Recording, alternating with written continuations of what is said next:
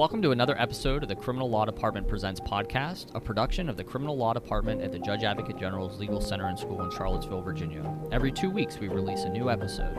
Today, we're going to have a conversation about a recent opinion from the Court of Appeals for the Armed Forces.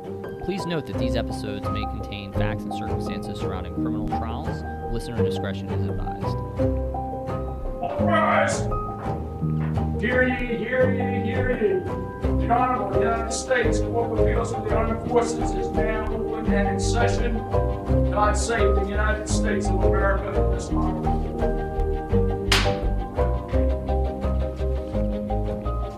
Hello.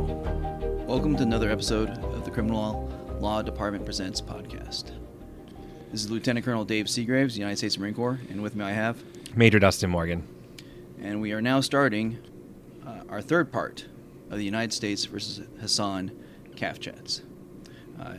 We just recommend that you go back to episode 1 if you haven't listened to the other two. We gave a brief overview of the overarching facts of the case. And then in the first 2 episodes, we addressed one, the differences between a capital case and a regular court-martial. And then we started taking the assignments of error in turn. Right now we're about to start part 3 with assignment of error 7. Specifically, this assignment of error or issue deals with whether the continued forcible shaving of the appellant is punishment in excess of the sentence he received as court-martial and violated Article 55 and the 8th Amendment. Now, Article 55 and the 8th Amendment deal with cruel and unusual punishment. Can you talk a little bit about the facts necessary for this issue, Dustin? Sure, yes, sir. So as the C.A.A.F identifies at the beginning, so they quote, call Major Hasan a devout Muslim who earnestly believes that wearing of a beard is an important tenet of his faith. So as part of his brief to C.A.A.F, appellant Major Hasan asserts that in his briefs he was forcibly shaven before and after trial, and that he was punished by personnel at the U.S. disciplinary barracks for defying orders to shave. So not only was he forcibly shaven, he was also having privileges taken away. He wasn't able to earn excess yard time, commissary benefits, things like that. And accordingly, he argues he's being punished in a cruel and unusual manner under the 8th Amendment. Now, some of the other issues here was that, he asked that he be allowed to have a beard. He also made a petition under RFRA, again, for an exception to policy as well.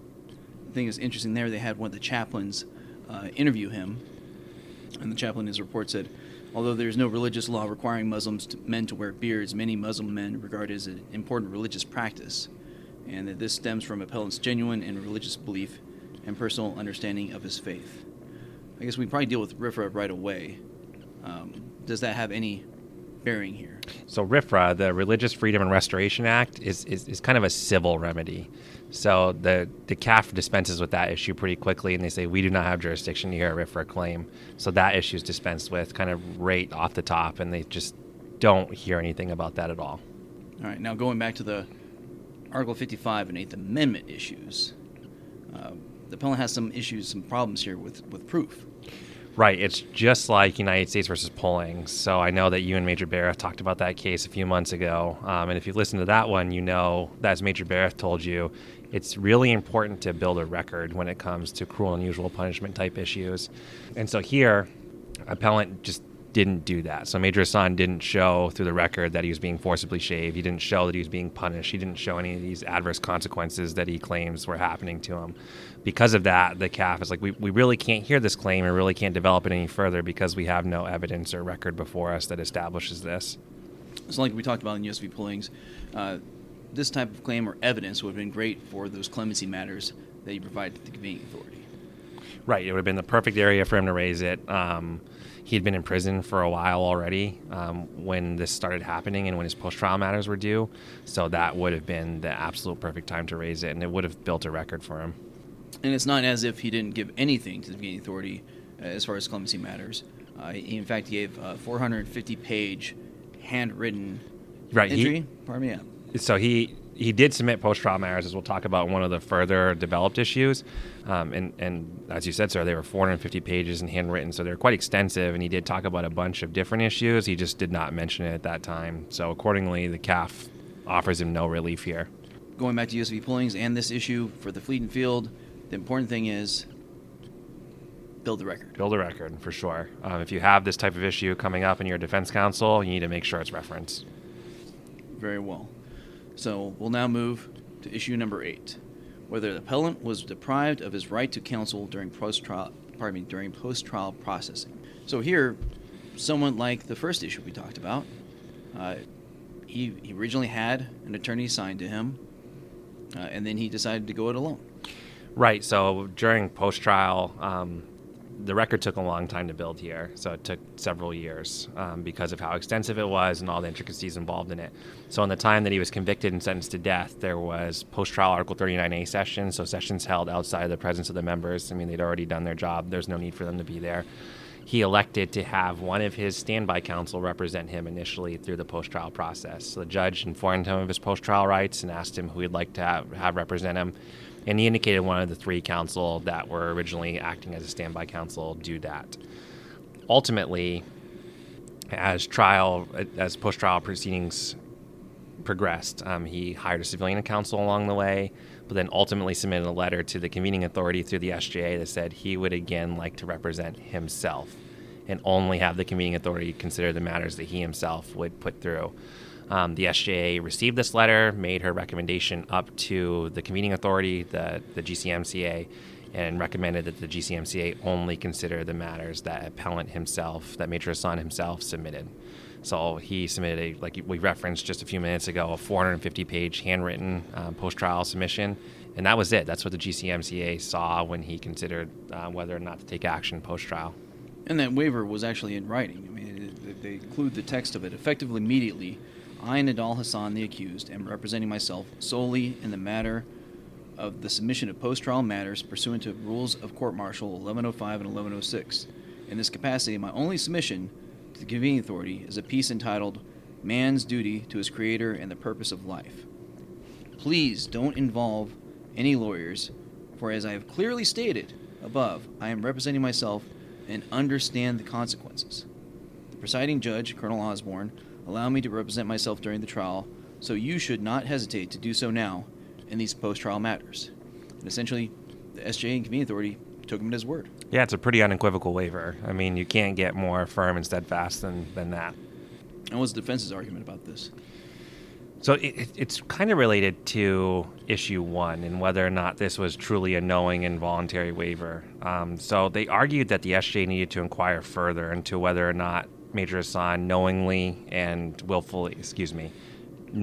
voluntarily waived his right to the representation of counsel during the post-trial process.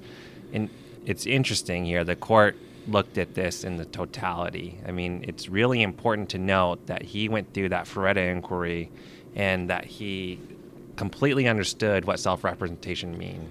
We talked about this in issue 1 2 episodes ago, how extensive that colloquy between the judge and the accused is when they try to go pro se. So with that backdrop, they assess, 1, he had represented himself previously, 2, he understood the risks, and 3, he made an unequivocal waiver of his right to counsel here.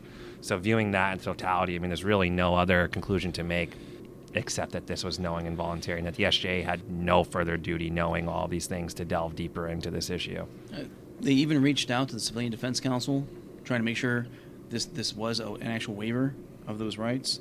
And the CAAF also goes out to say that the appellant has not pointed to any record evidence or produced any affidavits suggesting that his waiver of the right to counsel during post-trial proceedings was anything other than voluntary, knowing, and intelligent. So they don't really bring anything to the table here.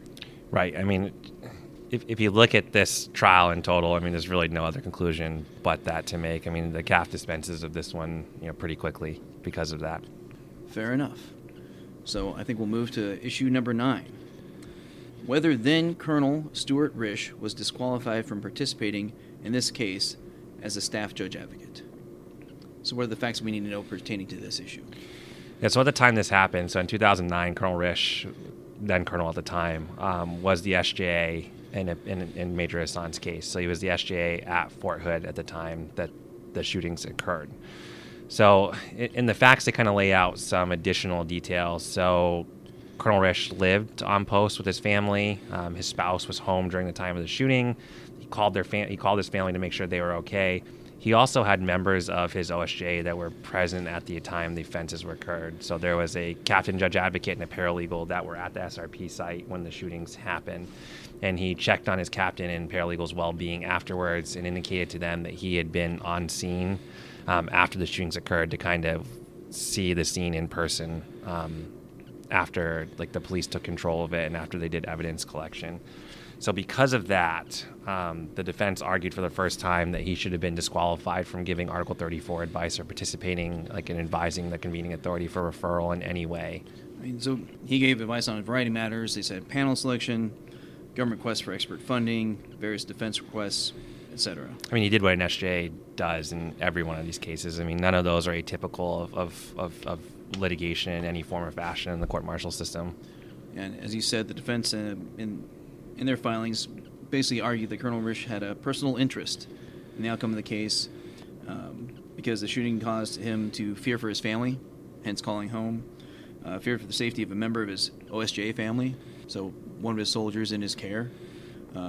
They say, quote-unquote, personally investigated the scene the night of the attack, and finally that he was a part of the Fort Hood community that itself was a victim of the attack.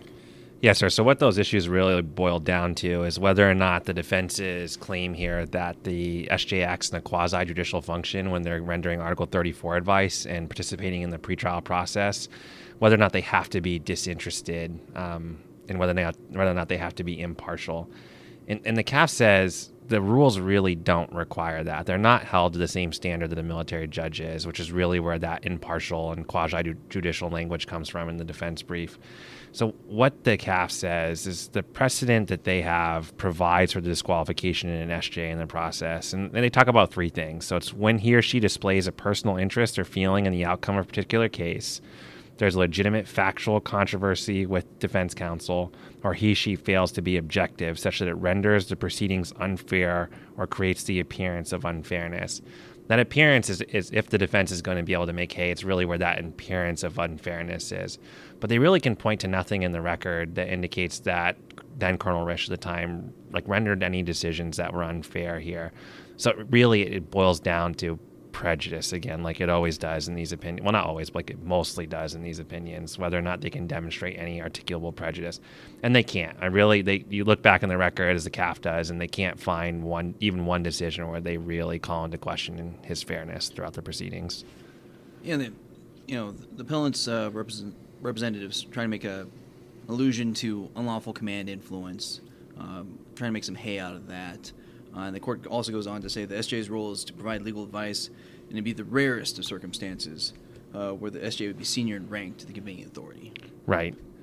I mean, and there really is a lot to be said for the facts and circumstances of this case in particular, too. I think they make allusions to it throughout, like what other decision was going to be made here. I mean, you had an offense where 13 people were killed and another 32 are on the charge sheet. I mean, a capital referral is not a given because that's a really important decision, but it was, in their view, at least reasonable for the convening authority to make that decision and didn't appear to be influenced by then Colonel Risch's advice at all. Yeah, they go on to say a lot of the advice he gave was somewhat boilerplate, right? Like on selecting members, things like that. Again, right. As you said, like most SJs do. They give you the same stuff, and as you said, towards prejudice. They say, nor does appellant identify any other aspect of Colonel Risch's Article 34 pretrial advice as being problematic or evincing bias that improperly influenced his recommendations. Right. So, absent some evidence, you're not going to prevail.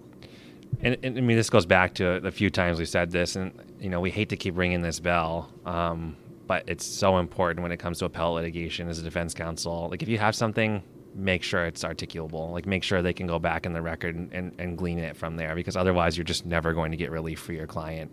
And here, that just wasn't done. And we've kind of buried the lead on this issue, but then Colonel Risch happens to later on become the Judge Advocate General of the Army. Yeah, spoiler alert, his career progressed from there. So, I mean, Issue 10 deals with that again. I mean, in his capacity as DJAG and supervising the Army Court of Criminal Appeals. So Issue 10 asks, whether the judges of the Army Court of Criminal Appeals should have been recused because they were supervised by then Major General Stuart Risch, while his error as the staff judge advocate was pending litigation before them. So this issue in Issue 9 was brought up to the Army Court of Criminal Appeals. And the question is then whether or not they should be acting as judges in a case where their rater, the person that gives them their evaluation, is the one who is accused to have committed the error during the trial itself.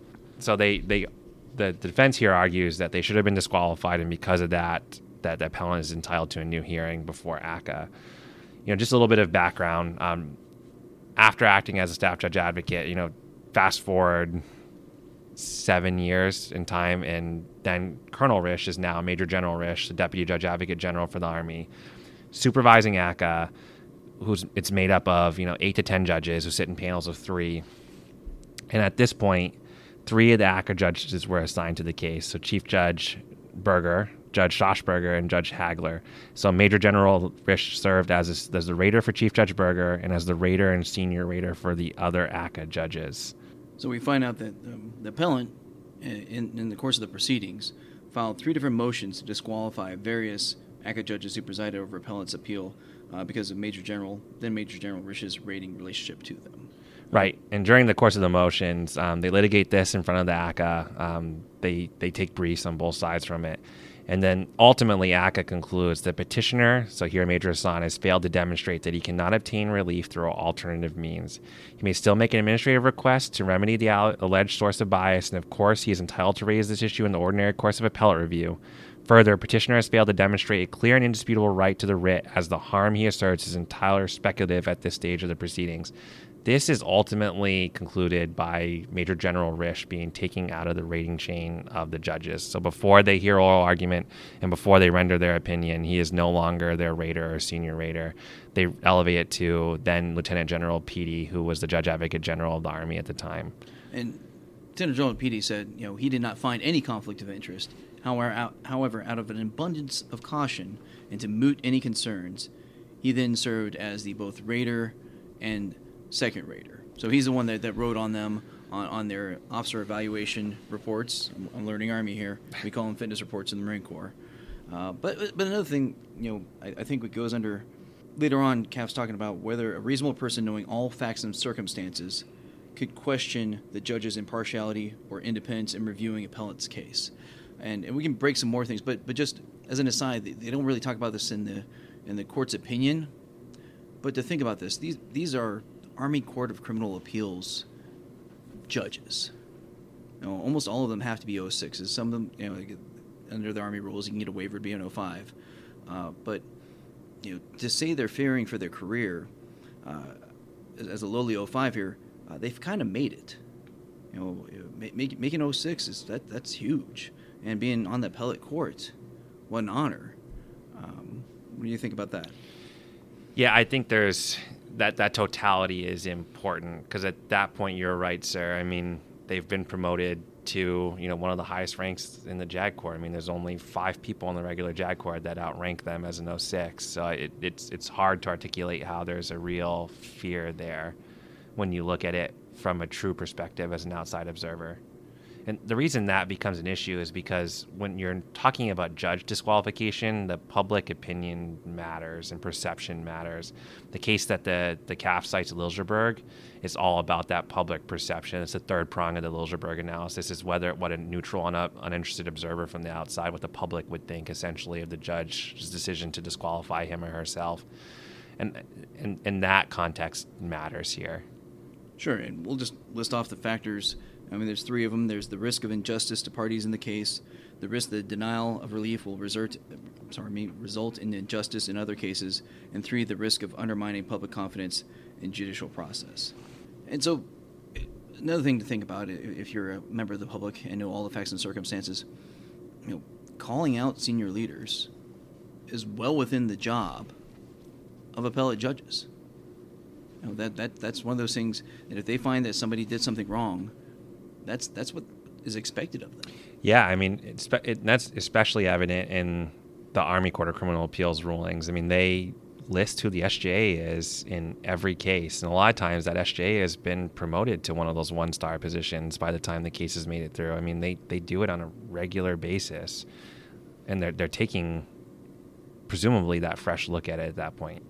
And here, kind of going back to the last issue, the C.A.A.F points out that The sole assignment of error involving Major General Risch did not challenge the substance of his legal advice. They're not saying, he's bad at his job or anything negative about him other than a possible appearance, if you will, that he should have recused himself. So, ruling against DJAG at the time wouldn't be calling into question anything, wouldn't be making any character calls about him or anything like that. It would just be, again, I don't think it would put them in a bad position. Right. They would have had to go against the CAAF's guidance that we just talked about on whether or not an SJ is disqualified to find that he would have been disqualified at that time. So they're just, I think it was Chief Justice Roberts that said, they're just calling balls and strikes at this point using the framework that the higher court gave them. So the CAAF ultimately concludes that knowing that, the public should have no reason to call into question the confidence they have in the Army court here. Fair enough. Is there anything else we need to take up with this issue? No, and it's really hard to quantify what these two issues, the last two, mean for the field, because it's really the practice of law at the higher senior leader level and what they should be doing. It's just about making sure that your cases are bulletproof and building the record as a government counsel and then as defense counsel. If you see something, say something. Yeah, in the end, they mooted the issue by Lieutenant General Petey taking him out of the rating chain. Maybe they could have done that earlier. But that it's not really not anything that's going to help the captains and majors out there. Right. Yes, sir. All right. So that takes us to our last issue: whether the convening authority was disqualified to perform the post-trial review of appellant's case after awarding Purple Heart medals to the victims of appellant's offenses. Yeah, so interesting background here. So prior to Major Hasan's trial in 2012, a bill was introduced in Congress that would have authorized the Army to award Purple Heart medals to all of his victims. So the Army opposed its legislation because, other reasons, it believed the bill would undermine the prosecution of Major Hasan by materially and directly compromising his ability to receive a fair trial. And if you think about that, I can see the Army's point here, because you're basically calling the victims a victim of some sort of act of war against them before the trial even begins. And if your fundamental objective is to make sure Major Hasan received a fair trial, you're potentially undermining that at that point. So it makes sense that they would oppose the awarding of Purple Hearts at that point. No need to muddy the waters, no need to add any perceptions of unfairness. So just hold off, essentially. Right. So on April 10, 2015, the convening authority at that point awarded Purple Heart medals to the victims of the Fort Hood attack and made public remarks regarding the victims. He identified their deaths and injuries as sacrifices and construed their actions as courageous, brave, selfless, valorous, and conjecturing that appellant would have inflicted greater calamity given the opportunity. So he made comments about it after. Remember, 2015 is 2 years after Major Hasan was sentenced to death. And then almost 2 years later, in March 2017, the convening authority approved the findings and sentence in appellant's case. So same convening authority that awarded the Purple Hearts. So at this point, appellant's arguing that it was improper for him to make that determination to approve the findings and sentence at that point because he awarded the Purple Hearts 2 years earlier. And so just because a number of our newer practitioners have probably come up under the new Article 60, just remember, this is under the old Article 60, where convening authority had carte blanche, basically, to do whatever they wanted. Could do almost anything they want. They could approve, disapprove offenses, commute them, suspend them, sentence in whole or part. Had all these authorities, and so that's why they're making the case here. Right, because at this point, at least, post-trial matters were seen as make or break in these type of cases. It was seen in the appellate world, at least, as you were unlikely to get relief in a death penalty case, so your best shot may have been to have the convening authority grant some sort of clemency at this point.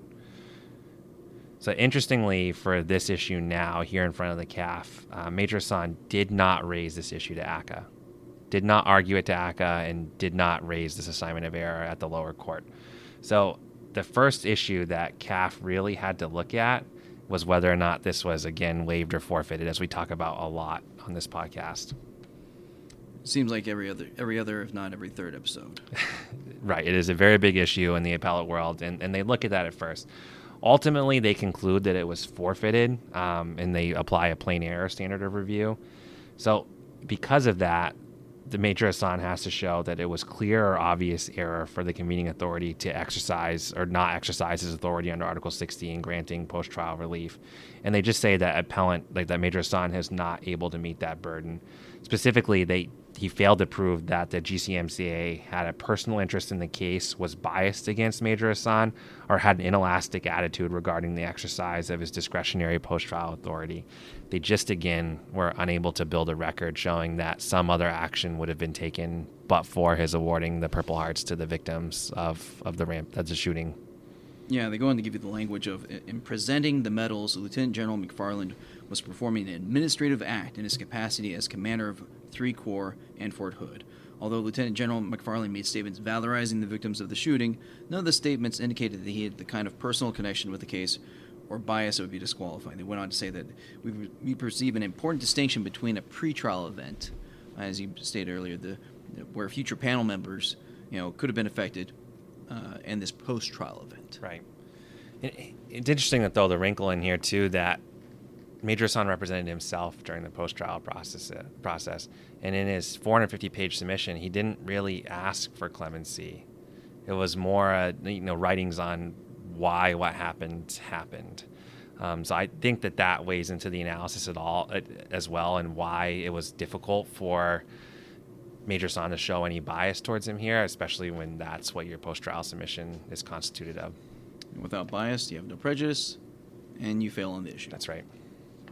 All right. Although that is the last assignment of error, we do still have the Grostefan issue. Pardon me.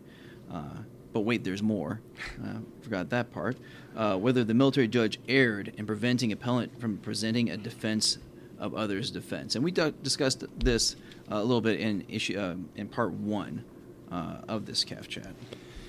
Yeah, so for the listeners that aren't familiar with the appellate world, so a Grostefan issue is what an appellant can present on their own. So it's not the attorney endorsing that assignment of error in front of the appellate courts. So under United States v. Grostefan, they have a right to additionally brief issues that they believe in. There's a lot of reasons that an attorney may not sign it onto an issue and it becomes embedded in the Grostefan matters. You can't really speculate why. I mean, I've talked to some people that have served in DAD, and they've told me, 10 different reasons why something goes into Grostefan. So who knows why it was styled as that here. But it was his right to submit this matter on his own to the court.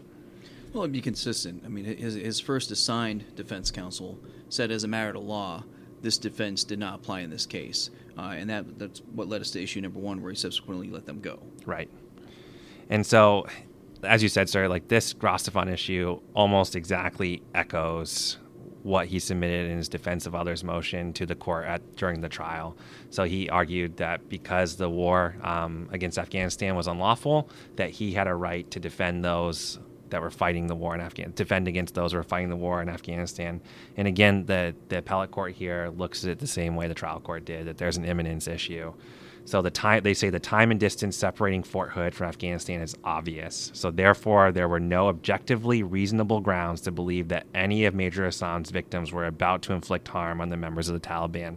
And that makes the defense of others fail on its face. There you go. Full stop. All right. Well, those are all the issues.